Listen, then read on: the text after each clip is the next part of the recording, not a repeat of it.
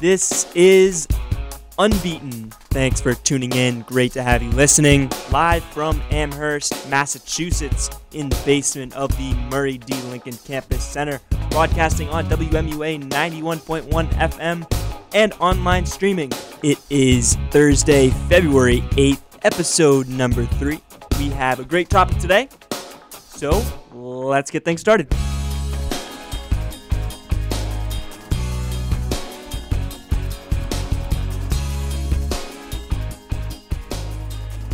How is everybody doing? It is the Thursday after the Super Bowl. It was a big week in sports, a big week in football in particular. A lot happened. Obviously, the Patriots lost the Super Bowl. And on Tuesday, Josh McDaniels turned down the head coaching job to coach the Indianapolis Colts. That came as a surprise to most people. I think most fans will be happy to see Josh back in the offensive coordinator job. Kraft was said to have paid something extra, I think. So he's probably getting paid roughly the same as what a head coach would be paid anywhere else. So he's probably one of the highest paid, if not the highest paid offensive coordinator right now. And then obviously the Colts came out with a statement saying that they were shocked and surprised, which would, I guess, be the perfect two words that any organization could describe, I guess you losing a head coach. And I think it was hours after he was sworn in as the Indianapolis Colts coach, pretty much. So he'll be back next season for the Patriots. Matt Patricia, on the other hand, will be moving on to coach the Detroit Lions. As everybody knows, I think my personal opinion, I think it'll be better to mix things up, have some change on the defensive side of the ball. I think Matt Patricia did a great job in his years here in New England. A fantastic job at that. That's obviously what landed him the head coaching job. But towards the end, especially towards the end of this season, the defense just got, we could talk about the Super Bowl, maybe all episode, but I know everyone in sports radio is talking about the Super Bowl, so I don't want to go too in-depth into the game itself. We all know the defense got shredded up. I want to talk more about the broadcast of the Super Bowl in general, some of the commercials, some of the other stories surrounding the Super Bowl, the sort of Malcolm Butler controversy, and the heat that Bill Belichick's taking as a result of benching him. So as much as we could break down the defense and, how ridiculous it was they didn't win despite their fantastic offensive performance, I know every radio station in the country is going over stuff like that. So we'll stick to some other stories on this show because I think that's what this show is more for. It's more an unorthodox approach to sports radio, I guess. And I don't want to sound like, I'm changing the game or anything, but because that's certainly not the case. I know there's plenty of other sports shows that go in detail to, certain different stories that maybe most shows don't talk about, whatever. Besides the point, I want to make this show something that is enjoyable to the listeners. They're not just going to come on to the show, listen to the show, and be bored by stats and over analysis, which I feel like the content that people want to consume today is the light stuff. The stuff that's not too serious or too numbers driven, too analysis driven. So as much as we're going to want to make this show fun, but a place where people are going to want to tune in and want to listen to the show. I guess we'll start with the Super Bowl commercials. I think that's always a fun topic to speak of. I know maybe in recent years, I don't know, you could say that they've sort of been going downhill a little bit. I guess that's on your own opinion. I think they've gone downhill a little bit at least. And after a heavy politically driven themed commercials last year, this year was a little better. I think it was more focused on humor and some more lighter stuff, for the exception of, I think it was the Dodge Ram commercial. I know that one caught some attention. It wasn't necessarily overly political. I mean, they had a Martin Luther King Jr.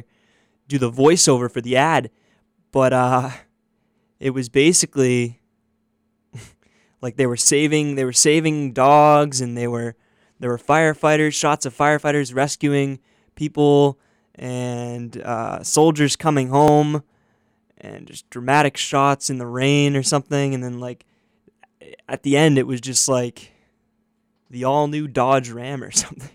So I guess MLK would want us to buy more cars. I think that's what Dodge is trying to say. So that was certainly an interesting ad. Another notable ad was an ad for Australia tourism. It was like Visit Australia, but they made it look like a movie trailer or something. It was supposed to be, they fooled us. It was supposed to be like a crocodile hunter movie or something like that. And then it was plot twist, Visit Australia. So I guess that was another notable one. The Tide, not Tide Pods, but Tide, just in general, had a set of commercials that looked like they were going to be commercials for something else, but then it just ended up being a Tide commercial because they were all wearing clean shirts, and that was the joke. So I thought that was pretty cool. Another ad, Pringles had an ad. I don't know if Pringles has ever had a Super Bowl commercial that I can think of, but they were trying to play off they were trying to introduce stacking Pringles like nobody's done that before.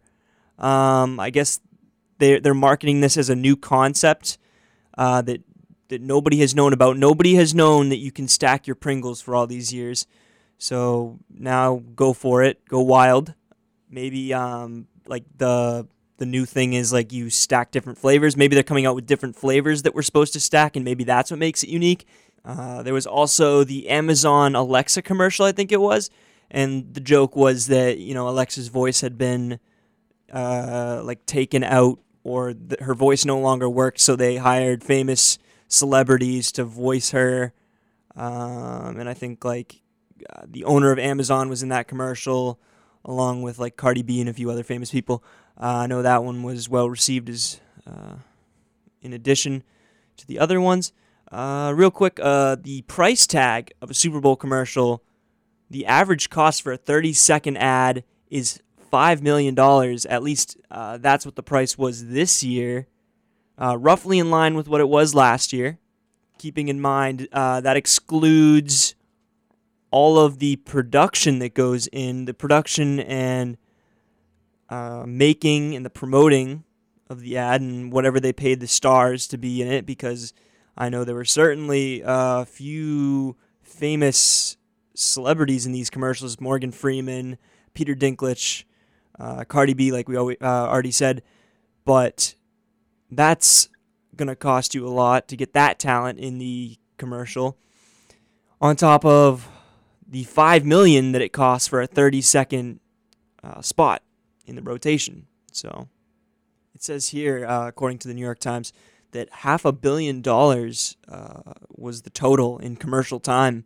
So that's how much money was spent on advertising this year. It says advertisers spent a combined $534 million on ads before, during, and after the game. I guess, okay, that was last year. So that's according to some research database. But the company said that roughly $5 million, a 30-second commercial, we already went over that, compared to $2.5 million for 30 seconds in the conference championship games. So it's double the price of a conference championship game to get your ad played in the Super Bowl. Then, of course, I guess we can move on to the halftime show, which Justin Timberlake was the main star of that. I think he was the only star, honestly. I thought there was going to be more of maybe some guest appearances. There's usually cameos in other performances where, other famous artists will come on stage and sort of assist the main artist, or even sometimes there's like two main acts, really. I know Super Bowl 50 had, I think Coldplay, headlined it, but then there was, I know for sure, I can't think of them off the top of my head, but there was definitely some other really big names that sort of, co-headlined with them. But it seemed like it was pretty much JT's show all night. I thought it started out really well, and then it sort of just kept being the same thing for the duration of the performance. It was, I guess, I don't know, sort of flat. It also seemed, it seemed relatively quick. I know in years past they've sort of felt longer. I don't know if that's just me being able to tolerate these things with a longer attention span or something, but it definitely felt a little short. It went by pretty quick. What else? The kid with the cell phone standing next to Justin Timberlake who took a selfie with him, apparently, that was a meme that blew up on the internet. I don't really know why, but... And then I guess we can talk about what happened after the game. I know that I turned off the TV. I didn't really feel like seeing any of the Eagles celebrate, or didn't care to watch any of those ceremonies. But since this is Amherst Radio, or Amherst Area Radio, we can talk about what happened here at UMass in the Southwest residential area. A riot broke out after the Patriot loss, in which 6 were arrested and 12 were injured. UMass police said fights broke out shortly after the game ended, and the crowd threw objects and set off smoke bombs and firecrackers. That is an NECN headline. And I know a lot of the pictures and videos came from either students or Mass Daily Collegian journalists, reporters. So it was cool that we got all that documented. I was there in the Southwest residential area, not partaking in the rioting, but observing. And it was pretty crazy, to say the least. I think, 2,000 people were congregated all in front of Berkshire Dining Commons, and everyone was just sort of shouting. And yeah, it started roughly 10:15 right after the game. I heard yelling and shouting, so I went to go follow where it was coming from. There was a small group of kids. It not slowly, sort of actually rapidly grew to a 2,000 person crowd that, people, the majority of people were just sort of yelling and shouting, and at the few, fans that were wearing Eagles jerseys, which, I don't know, you got to be pretty crazy to do that, wear an Eagles jersey at a Patriots riot, or at least go out to the riot, at least just stay in your dorm or something. But, yeah, it was raining, didn't deter anyone, so I followed all these yelling people out to the in front of Berkshire Dining Commons, and a lot of people climbing on things, just sort of getting on people's shoulders. That lasted about, I don't know, maybe 30 minutes before I think the police came in and issued a disperse warning. And then I think pepper ball guns or something were involved, and the tear gas or whatever it's called was used to disperse the crowd after the few warnings that they gave. And in the end, like we said, 6 were arrested and 12 were injured. So that's all I have to say about that. Besides that, Super Bowl was a great game. A lot of offense to be played. It set and tied a few important records. Most combined yards with 1,151. Most passing yards in a postseason game, 505 by Tom Brady. Most points scored by a losing team, 33 by the Patriots. And most total passing yards in a Super Bowl with 874. So, a lot of records being broken, especially on the Patriots' end. And they came away empty-handed. All right, we're going to go to break. When we come back, we will have some UMass sports coverage. This is WMUA Sports. UMass Minute Women Basketball on WMUA is supported by listeners like you and by Collective Copies, a worker-owned print shop with a mission. Printing, publishing, and promotion. 11 worker owners who share over 150 years of experience in the print industry are there to help you at every step. Collective Copies in Amherst and Florence, and online 24/7 at collectivecopies.com.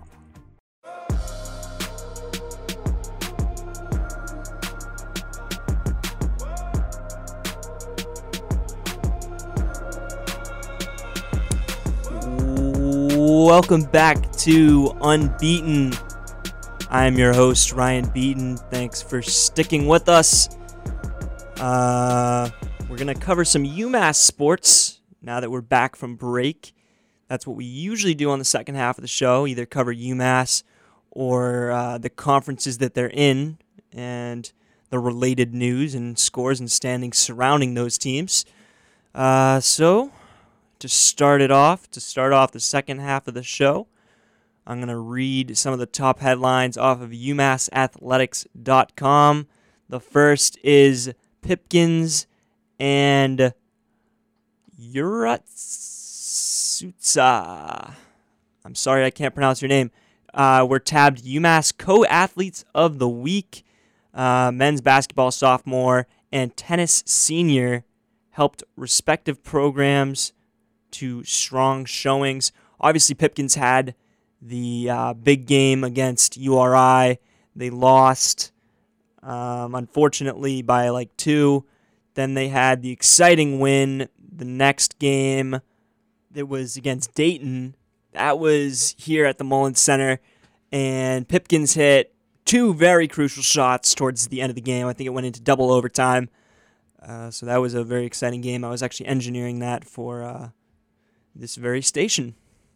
I was doing coverage for that. The next headline is UMass tennis downs St. John's, for comeback win.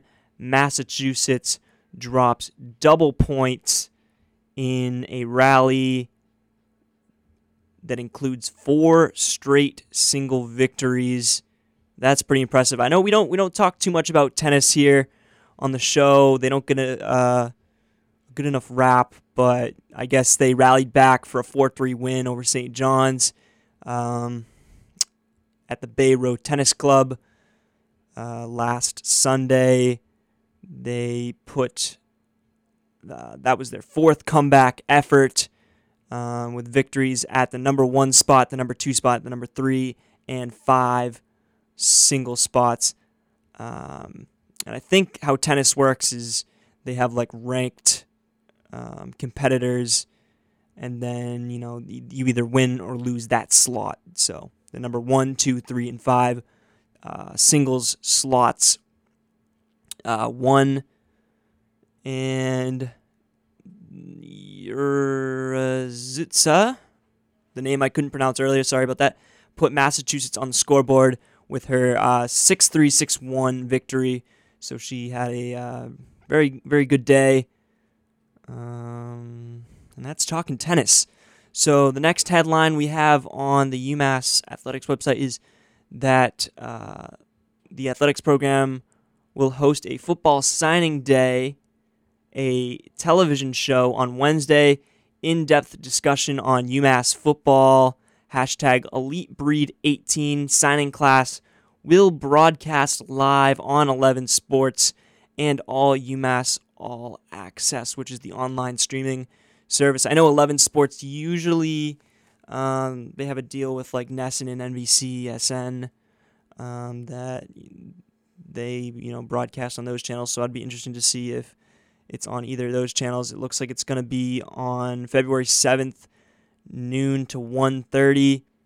So tune in for that. See some new recruits. It looks like it'll be on FiOS channel 597, which means it looks like it will be on either like NESN or NBCSN. It'll be a 90-minute special featuring a wide array of UMass football topics with a focus on the elite #EliteBreed 18 signing class, which essentially it sounds like are the recruits. Director of Athletics Ryan Bamford, head coach Mark Whipple of the football team, and members of Whipple's staff will join, it says, Gresh and Goldstein to discuss the program and each of the newest Minutemen. So that'll be exciting. Get to know your future UMass Minutemen and Minutewomen. Unless this is just for football. It looks like actually this might just be for football. So Minutemen. It looks like simultaneous to the signing day show, season ticket renewals will begin that same day on February 7th with a March 14th deadline. So get in those season tickets. Look at that. I'm plugging for UMass Athletics here. But the 2018 UMass football home games, I'll just rifle them off. August 28th versus Duquesne, September 22nd versus Charlotte, October 8th versus USF, October 20th versus Coastal Carolina, November 3rd versus Liberty, that'll be the homecoming game, and November 10th versus BYU. So those are all the home games for next season. Next headline we have is UMass's NIMEC named Atlantic 10 Rookie of the Week.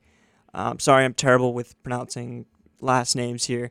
But the freshman track and field star won a New England title in the triple jump last weekend. Very impressive. Triple jump, one of the hardest events in track and field, as it requires a lot of skill. But she's been selected as the Atlantic 10 Rookie of the Week. The conference announced on Tuesday. So she's going to be the third member of the Minutewomen to be honored by the A10 this indoor season. The outdoor season is starting very shortly, I know that much. And it's the fourth weekly recognition for a member of the UMass squad. So very cool. She captured her first New England title on Saturday. She leapt 39 feet, 8.74 inches. That's incredible to take the top spot in that event. She's a Quebec City, Quebec native, and it marked her fifth spot in the UMass record book and ranks second in the Atlantic 10 this season. So that was off of the UMass Athletics website. All these headlines are. So very cool to see our track and field doing great things. And we are able to cover them on this show because I feel like they don't usually get a whole lot of attention. Moving on to hockey, they face Merrimack today. That game resulted in a win, 5-2. It was on 11 Sports. I know it was broadcast on NESN. That game just got over with very recently. It was on the second stream for WMUA Sports. It was at the Mullins Center, so it was a home game for the Minutemen. They're now 11-16-1, 5-12-1 in Hockey East.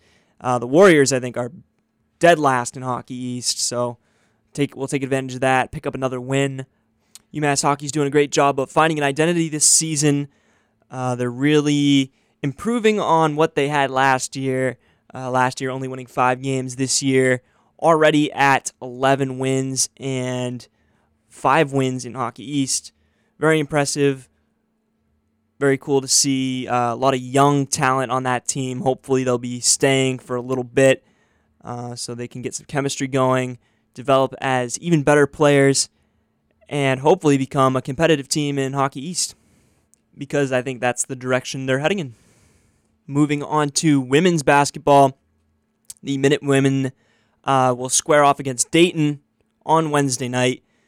UMass Minutemen just recently played Dayton, so now the Minute Women will take their turn in playing the Flyers. UMass will host the league-leading Dayton Flyers in a 7 p.m. contest at the Mullins Center. So get there, show support for your UMass Minute Women. They're also on the rise, sort of struggling a little bit this year, but certainly improving. The last major scroll-through headline on the UMass Athletics site is UMass football announces assistant coaching role, promotions, and additions.